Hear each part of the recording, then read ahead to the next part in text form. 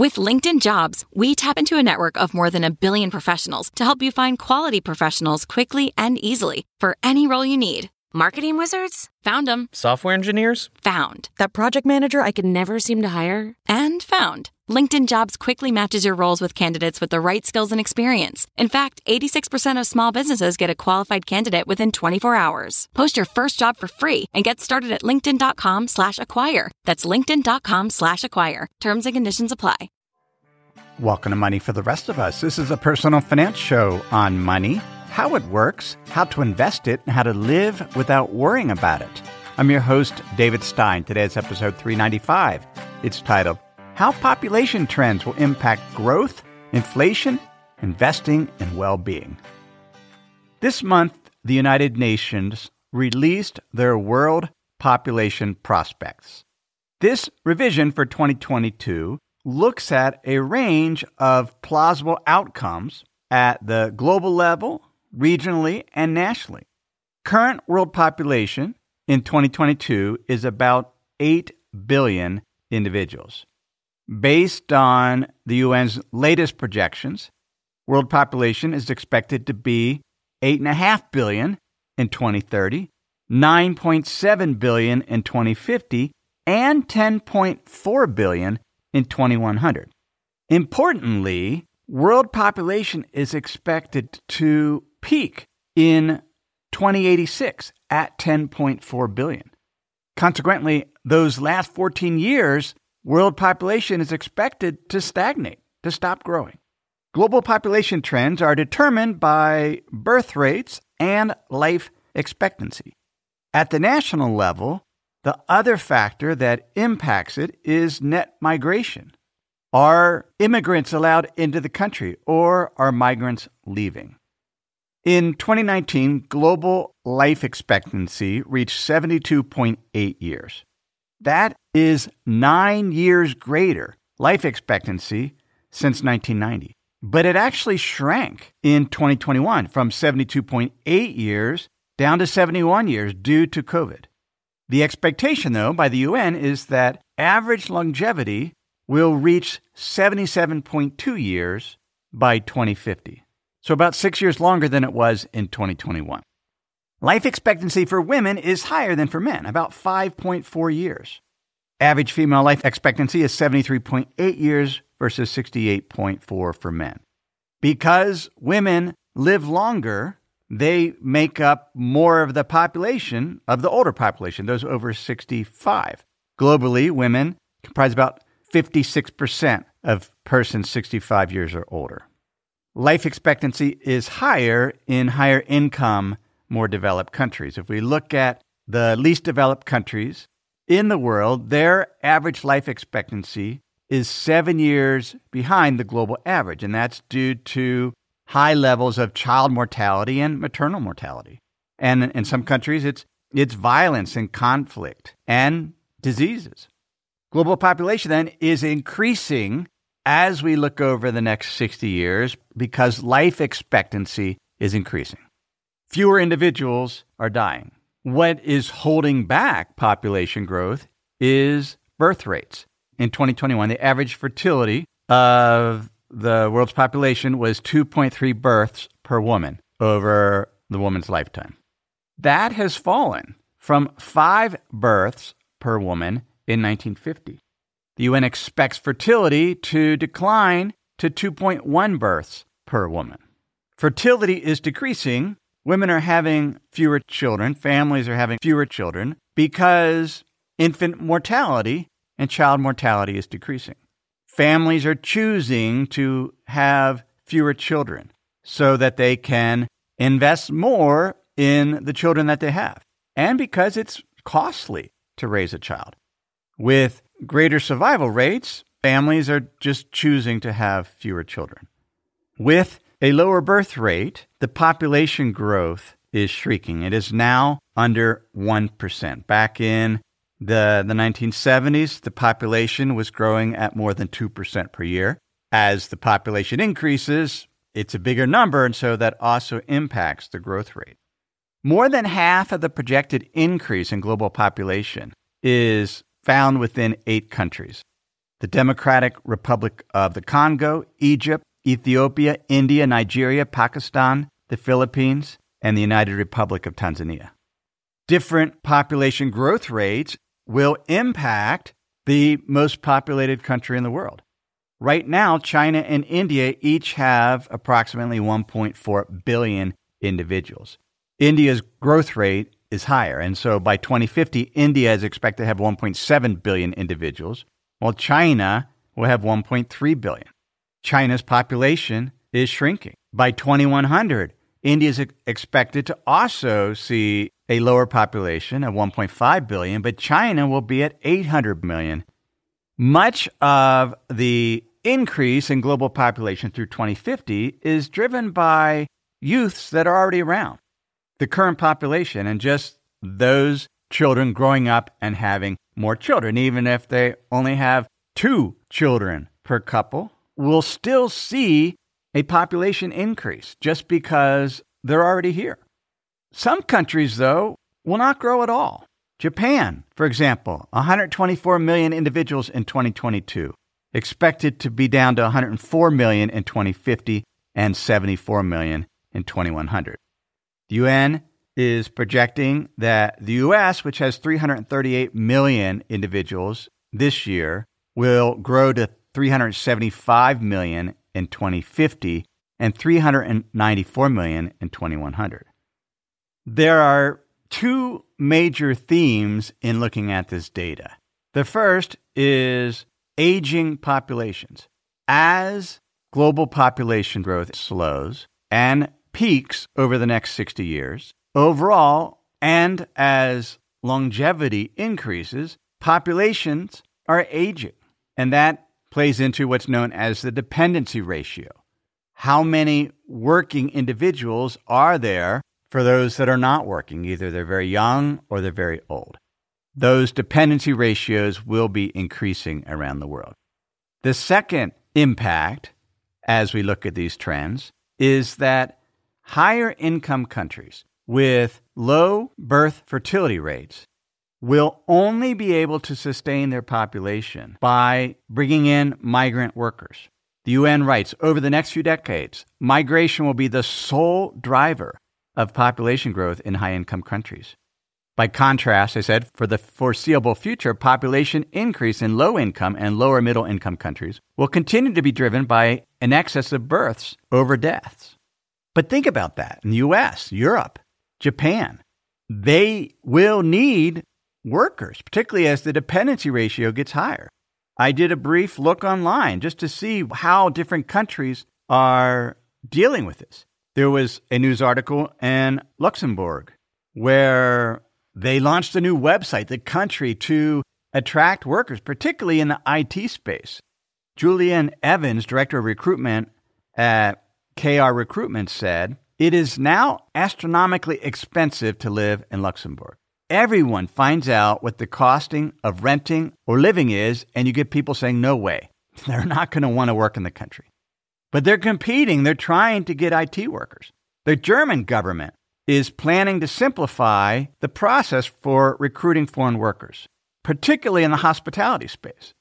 Much of the airline woes at airports has been due to not having enough workers, and countries want to invite those workers to work in their country."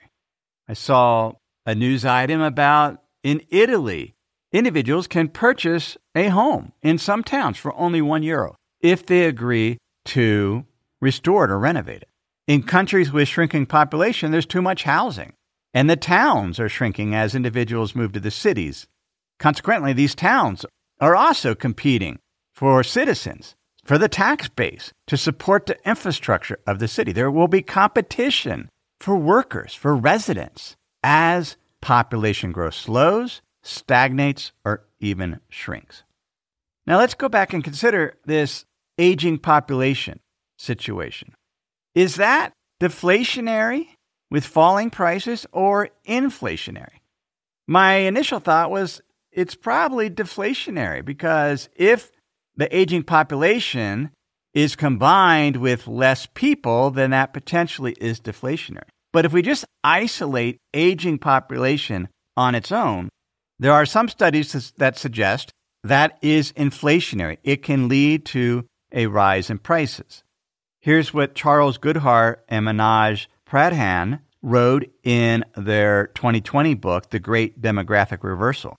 Put simply, improvement in the dependency ratio are deflationary, since workers produce more than they consume, while dependents consume but do not produce. The sharp worsening in the dependency ratio around the world means that dependents who consume but do not produce will outweigh the deflationary workers. If there's less working-age population, fewer workers per retiree or the young, then potentially the workers aren't producing enough for the individuals who aren't working. That could lead to capacity constraints, which will push up prices and inflation. There could be greater demand for fewer goods. One study that the Great Demographic Reversal book referred to was by Mikhail Juselius and Elad Takats. They looked at 22 different advanced economies. Data set was from 1870 to 2016. And they write, we find a link between a population's age structure and inflation. A larger share of young and old in the population is associated with higher inflation. Conversely, a larger share of working-age people is associated with lower inflation. They give an example in the U.S., where there was a high share of dependents, high dependency ratio in the 1950s and 1970s, and that contributed to higher inflation during that period. Whereas from the 1970s to 2000s, when there were more workers, the dependency ratio fell, there was lower inflation. Interestingly, though, what they found was that for the oldest cohort, if there were more individuals over 80, that actually wasn't inflationary. That was more deflationary, maybe because those over 80 just didn't consume as much as the non-working population between ages, let's say, 60 and 80. Why is it, though, an aging population could lead to inflation? Well, the one reason we pointed out, capacity constraints. If workers just aren't producing enough goods that older individuals are consuming, then that could lead to inflation. There could be labor shortages, and that could lead to greater bargaining power by workers, pushing up real wages, particularly if there's more unionization. I saw one report in The Economist where this is based on Bureau of Labor Statistics data, that the share of American workers that belong to unions continues to fall. It was 10.3% last year compared to 10.8% in 2019. Back in 1983, it was 20% of American workers were unionized. And the all-time high was in 1954 at 35%. Most union workers are government employees. About 40% of government employees are represented by unions, whereas the private sector workers, it's only 6%. The only category that saw an increase in union representation in the past year were 18 to 24-year-olds, and where there's been a lot of news reports about certain workers at Apple stores or Amazon workers who tend to be younger, there have been successful union drives. Perhaps that expansion in unions and bargaining power for wages will increase as populations age, and that potentially is inflationary. The deflationary aspect of it, though, is productivity improvements, more technology, the ability to produce more with fewer workers. Certainly, that could impact the inflation versus deflation outcome. Before we continue, let me pause and share some words from this week's sponsors. Another area that could lead to higher inflation as populations increase is the strain on the world's ecology, natural resources. I read a paper and an interview with Herman Daly, who is an emeritus professor at the University of Maryland. He's a former senior economist in the Environment Department of the World Bank. He describes the world we live in as a full world, where potentially maximizing or maxing out our natural resources, where he writes that natural resource flows are now the scarce factor compared to labor and capital. He writes, what ultimately limits the production of cut timber Is it the number of chainsaws, sawmills, and lumberjacks? Or the remaining forest and the growth rate of new trees? What limits the crops from irrigated agriculture? The number of pipes, sprinklers, and pumps? Or the stock of water in aquifers, their recharge rates, and the flow of surface water in rivers? As the population increases by another 2 billion individuals over the next 60 to 70 years, will that lead to even more constraints on natural resources? Daly argues that the global economy needs to transition to what he describes as a steady state economy. Steady state economics was first developed, or most developed, by John Stuart Mill back in the late 19th century. In a stationary economy, the population and the amount of investment doesn't grow anymore, even though well-being could continue to improve. Birth rates would equal death rates, production would equal what is consumed, and this steady-state economy could lead to an increase in well-being. Daly points out there's a difference between development and growth. He writes, when something grows, it gets bigger physically by accretion or assimilation of material. When something develops, it gets better in a qualitative sense. It doesn't have to get bigger. He gives examples of computers. Computers can do more today than they ever have, even though they're not getting bigger. In fact, with laptops and tablets or phones, the actual material needed is getting smaller. So it is possible to increase our well-being without necessarily getting more stuff or growing and producing and grabbing more natural resources. One of the other flaws that Daly points out in the economy and how we measure the economy, which is typically measured by gross domestic product, GDP, the monetary value of what is produced, that only measures one side of the equation. GDP measures growth. It doesn't measure the cost of that growth. Daly writes, if you subtract for the deaths and injuries caused by automobile accidents, chemical pollution, wildfires, and many other costs induced by excessive growth, it's not clear that well-being or our standard of living is improving. We've been at our cabin here in Idaho overlooking the Tetons for 2 months now. Been a glorious, beautiful 2 months. But it's late July. Wildfires are starting. Some in California. There's a big wildfire near the Salmon River in Idaho. We're starting to get more smoke. The clarity, the clear air, the blue skies are less now than it was 3 weeks ago. That doesn't improve our well-being. We'll be going back to Tucson here in a few weeks. It hasn't been the worst, but there's a cost, environmental cost, from climate change that has been impacted by growth, human development. We need to look at both sides of the equation, the benefits as well as the cost.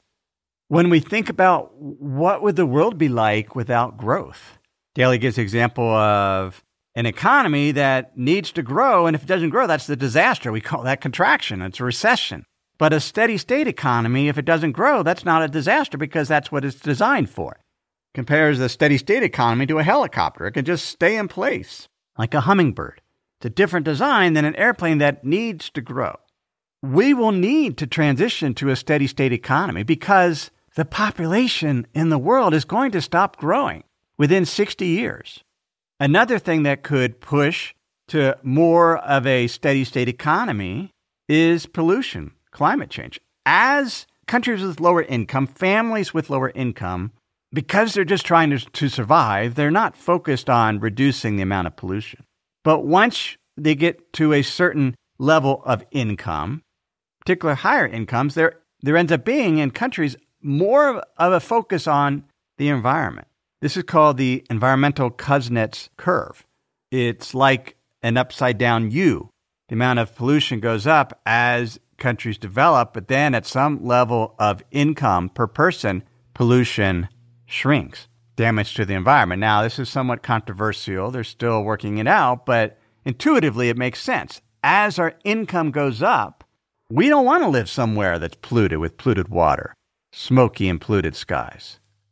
And as the world gets richer, hopefully there'll be a natural desire to reduce global warming and other negative environmental impacts.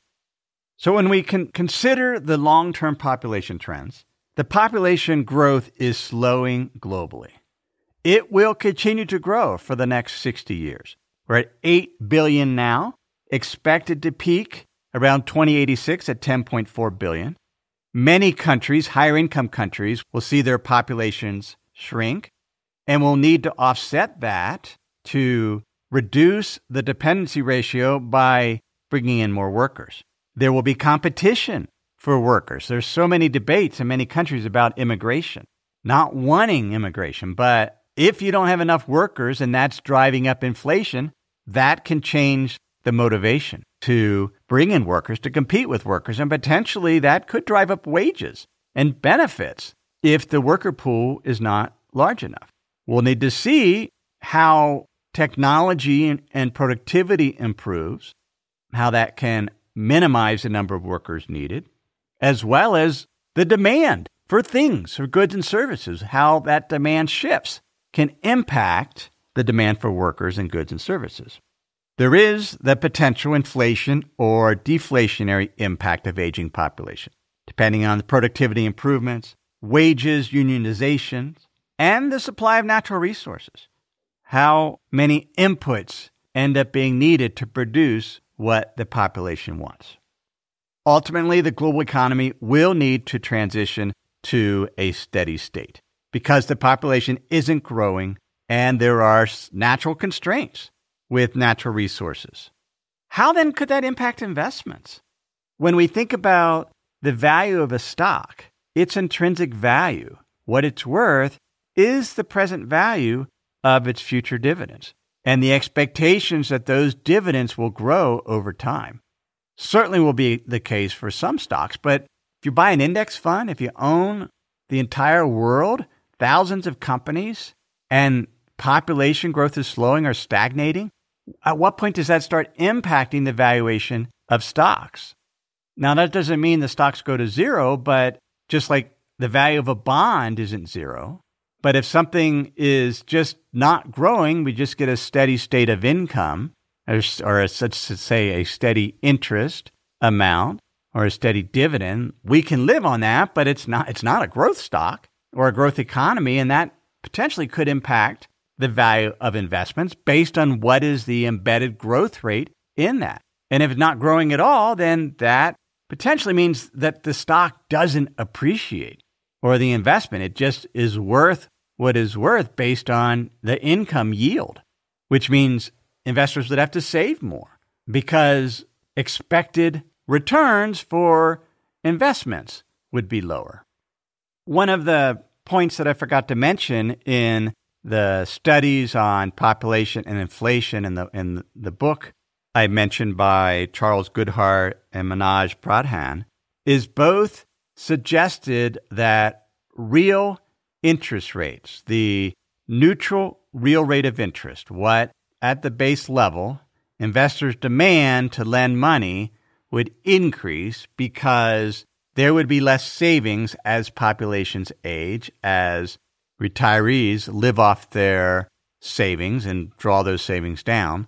And that savings relative to the demand for that savings for investments to invest in new projects, that there would be more demand versus the supply of savings, and that could push up real rates of interest. That contradicts what central banks believe, that the neutral real rate of interest has fallen because of slower population growth and just an excess of savings. Now, a higher real rate of interest doesn't equate to higher inflation. It just means interest rates could be higher, which more of our returns potentially with a steady state economy, aging population, more will come from income versus capital appreciation, just because across the economy there wouldn't be the capital appreciation, the growth as much as we've had in the past. We don't know, but it's an interesting concept. A steady state economy, which we will eventually transition to, potentially in the lifetimes of many of us, is one focused on well-being, where we look at the benefits relative to the costs, not just the dollar amount of what is produced. we can implement that personally. It's certainly something that Lapril and I tried to focus on. Instead of spending hours and days thinking about what's the next purchase, just being satisfied with what we have. These were themes outlined by a book I've mentioned numerous times in the past by E.F. Schumacher, Small is Beautiful.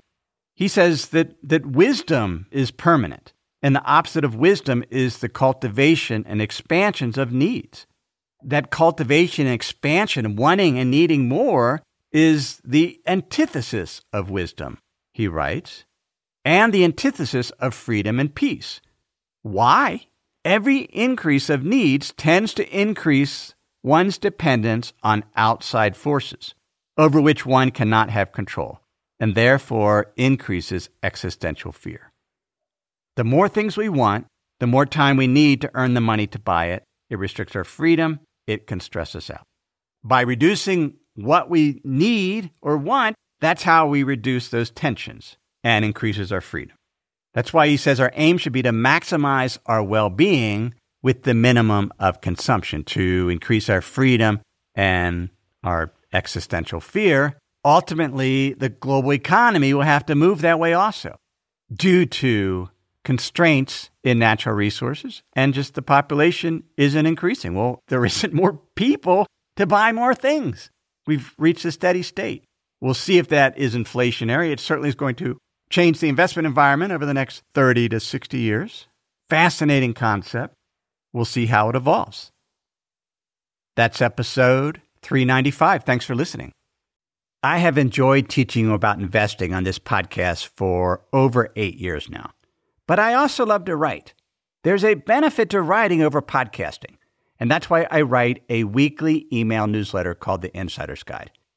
In that newsletter, I can share charts, graphs, and other materials that can help you better understand investing.